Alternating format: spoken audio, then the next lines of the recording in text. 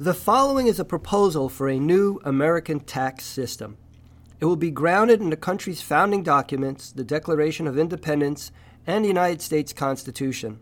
It is intended to satisfy the requirement that such a system adhere strictly to these, as well as embrace both the logic of free market economics and wealth production that conservatives seek, and the wealth dynamics that progressives seek. It will provide approaches to the issues of citizenship, corporate personhood, and eminent domain. The key is in finding simultaneous solutions such that each aspect reinforces the soundness of the whole. The system eliminates both the income tax and the inheritance tax. First, let us consider the many and various criticisms of the current tax system. From the perspective of conservatives, it is overly complex with burdensome levels of taxation, which does not solve the dual issues of budget deficits and debt. From the free market viewpoint, corporate and business income taxes create a competitive disadvantage for American businesses. Further, there is an issue of double taxation, that income is taxed both at the corporate level and then again at the personal level for those that receive income from dividends. The maze of regulations hinders small businesses with substantial accounting costs and divert owners' time away from their core activities of producing valuable goods and services. Moving toward the other end of the political spectrum, the tax system is perceived as benefiting large corporations through its many loopholes and individuals who have income mostly derived from capital gains. There are deep feelings that the wealthiest do not pay their fair share. Beyond all of these concerns are questions about whether the government is focused on the well-being of its citizens before that of immigrants, legal or otherwise, and other non-citizens.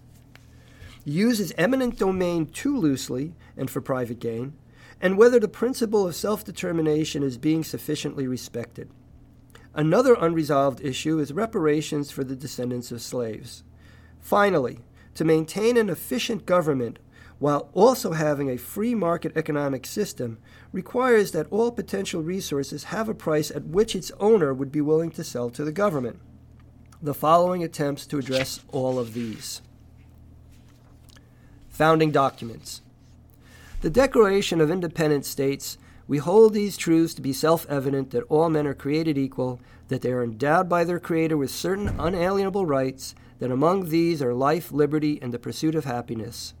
That to secure these rights, governments are instituted among men, deriving their just powers from the consent of the governed." It also states, "And for the support of this declaration, with a firm reliance on the protection of divine providence, we mutually pledge to each other our lives, our fortunes, and our sacred honor." The Constitution of the United States begins with, "We, the people of the United States, in order to form a more perfect union, establish justice, ensure domestic tranquility, provide for the common defense, promote the general welfare, and secure the blessings of liberty to ourselves and our posterity, do ordain and establish this Constitution for the United States of America." The purpose of the United States government is to secure the inalienable rights of its citizens the best that it can. Since our government is for, of, and by the people, its citizens must invest a share of the value of their rights, their life, liberty, and pursuit of happiness, toward the resources necessary for that government to fulfill its obligations. It's not enough to inherit a great mansion. It takes work to maintain and sustain it in order to pass it on to the next generation. It is the responsibility of the citizens of the United States to honestly state the value of these rights and to provide the appropriate resources for their defense and promotion. The government is not a miracle worker. It is an institution by which the people join together to improve their lives and that of their posterity. Principles of self-determination. In a nation that strives for equality under the law, it is reasonable that each citizen should give an equitable portion of such value derived. It is also true that the government, being the people of the United States, should also avoid making it more difficult for individual persons to generate their own subsistence. This suggests that an individual should only be taxed on that part of the value of those rights that exceeds the needs of subsistence. It is counterproductive to tax those with little wealth and income, only to give it back to them in order to survive. The following principles are key for citizens to be self-determined and are the basis for the new tax system. Persons self-declare their status as citizens. Persons self-declare the value of their time and property. When eminent domain is used, the person is compensated for what they would be willing to sell their property for. When government employs a citizen, the person is compensated for what they would be willing to sell their services. Enable persons with low income and little wealth to take care of themselves. Reduce disincentives from earning a livelihood. Those that benefit the most from government services should tend to pay the most for these services. Those services include protecting their civil and property rights. Citizenship. A person declares their status as a citizen if qualified. For living natural persons, that status is currently conferred at birth or by naturalization after being born. It may be reasonable for a natural-born person to reconfirm their status as citizen upon reaching majority, typically the age of 18. The importance of this is that citizenship entitles one to the protection of their rights, but also the responsibility of working and providing resources towards the promotion and defense of those rights. This also includes respecting those rights in others. An affirmative declaration of citizenship is a clear statement of a person's commitment. For artificial persons, such as corporations, that status is declared at incorporation if qualified. With respect to businesses, the rights and responsibilities will vary based on what type of entity it is. Here are 3 proposed entities. Owned business entity, or OBE. This is an entity that is owned and used to advance commercial or for-profit activity. By its nature, it is not a person, since a person cannot be owned. An owned business entity, not being a person, would have neither claim to constitutional rights nor owe taxes. However, it could be used to collect taxes. Owners are fully liable for the actions of an owned business entity and directly responsible for the taxes associated with it. Independent business entity. This is an entity that is not owned and is responsible for its actions. It can be a person with constitutional rights and responsibilities, which includes paying taxes as any citizen is required to. If an independent business entity does not have citizen status, it pays taxes as any non-citizen would for activity and property within the country. Not-for-profit entity. To the extent that it is providing valuable goods and services of benefit to the citizenry, its taxes would be reduced or eliminated. Where profits are normally calculated as revenues less expenses, the tax burden on a not-for-profit would be based on monetary revenues less value of goods and services provided. If a not-for-profit entity takes more money in than the value distributed, it is as if it is keeping or consuming the excess for itself, and that portion can be considered to be taxable income. The purpose of the above definitions is to deal with the legal ambiguities of what rights a corporation has, as well as the current inconsistencies involving the 13th Amendment concerning the prohibition of ownership of persons. It also avoids double taxation issues, as will be shown later. Valuing rights. With the above principles in mind, we can derive a tax system from the 3 most fundamental rights. Notice how the Founding Fathers pledged their lives, fortunes, and honor to creating an independent nation. These correspond to the rights above and are essential part of the responsibility of being an American citizen. In a sense, these aspects are the longitude, latitude, and altitude of human experience. They can be valued as follows. Life is the duration to experience being alive. It can be measured by the value of one's available time. Liberty is the space to move and act. It can be measured by the value of the wealth one owns, controls, or influences. That wealth includes land, property, and other resources. The pursuit of happiness is the expression of one's preferences in the world. It can be measured by the value of the goods, services, and experiences used in that expression. It is here we begin the details of the new tax system.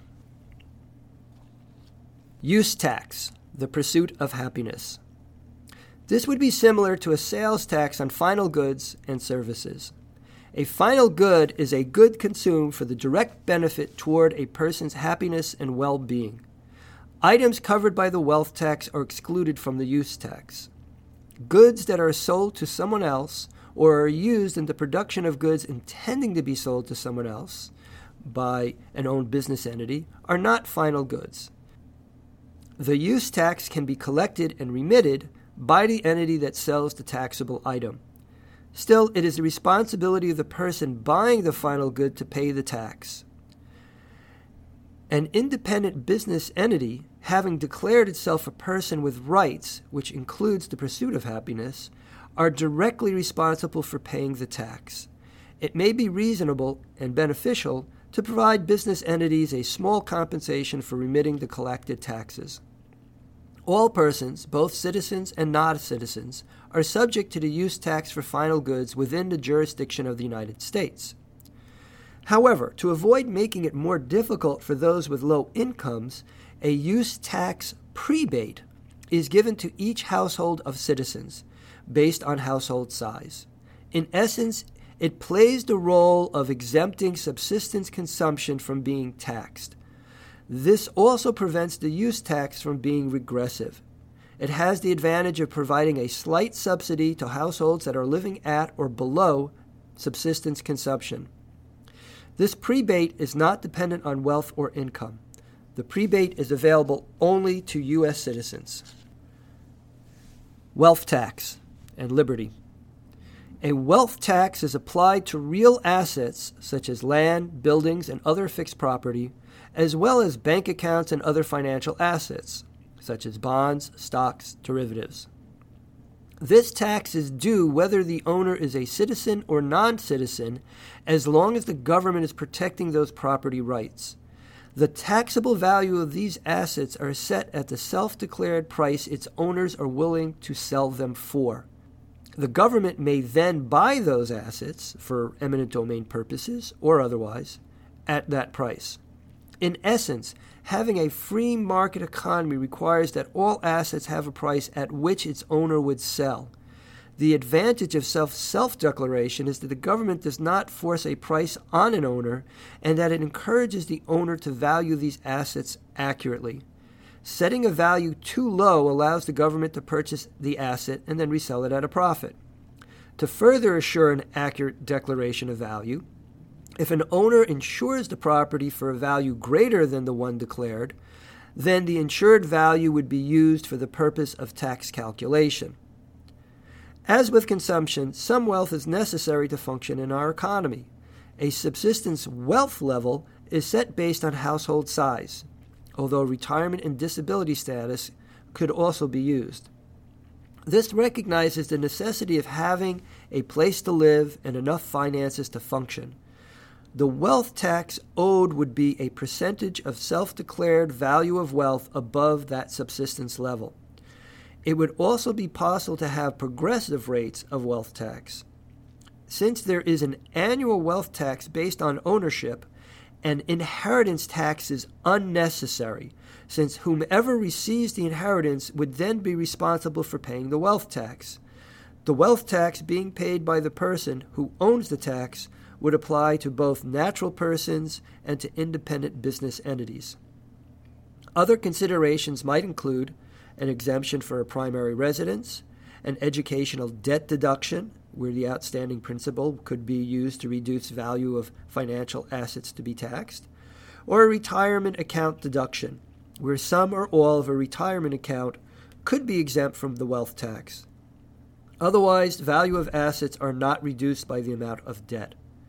Non-citizen owners of protected property would pay a wealth tax on the full declared value of the property. Time value tax and life. In essence, this is part of citizenship responsibility. People hired by the government because they are actually working for the government, especially those in the military, where a lifetime exemption from the time value tax for honorable service might be appropriate, are exempted from the time value tax. In lieu of working for the government, a person helps fund the cost of that work based on the self-declared value of time.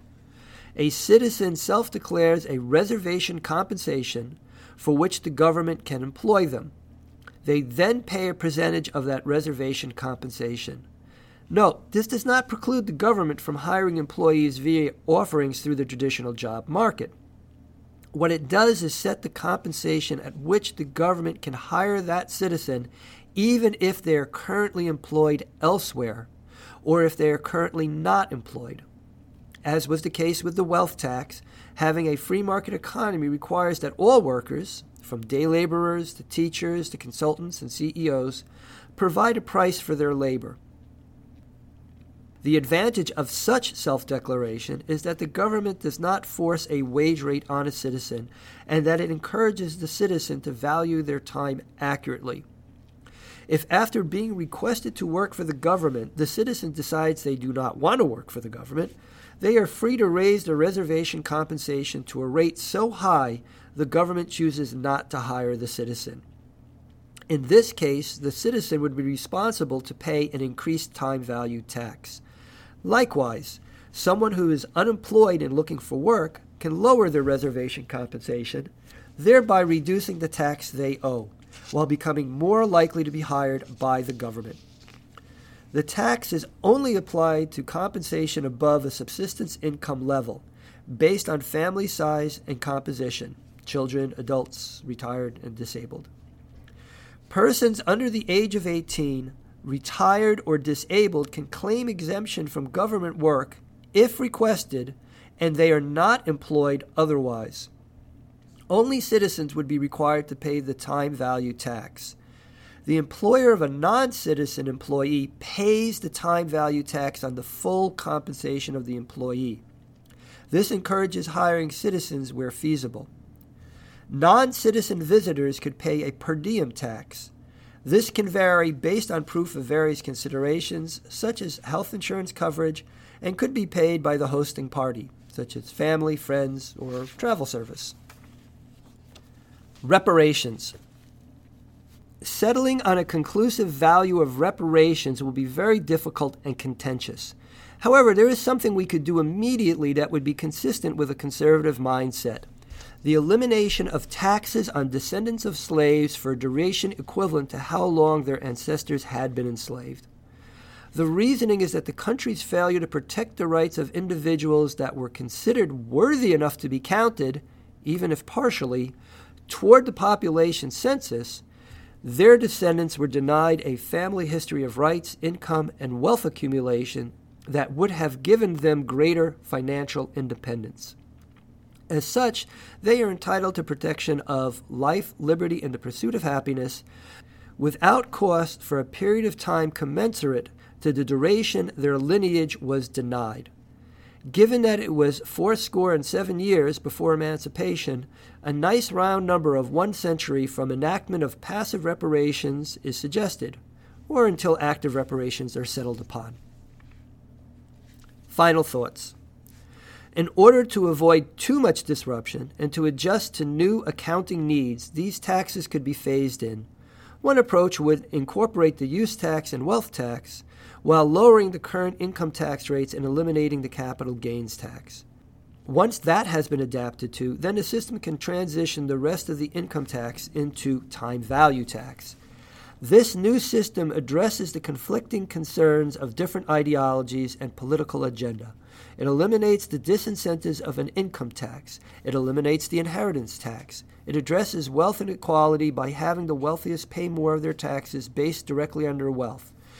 It provides some small subsidies to those surviving at poverty levels, which helps children to have food, clothing, and shelter, while also stimulating the economy. It allows those that are averse to working as part of our government to avoid it by increasing how much tax they pay to opt out. It supports those in the military by reducing their tax burdens.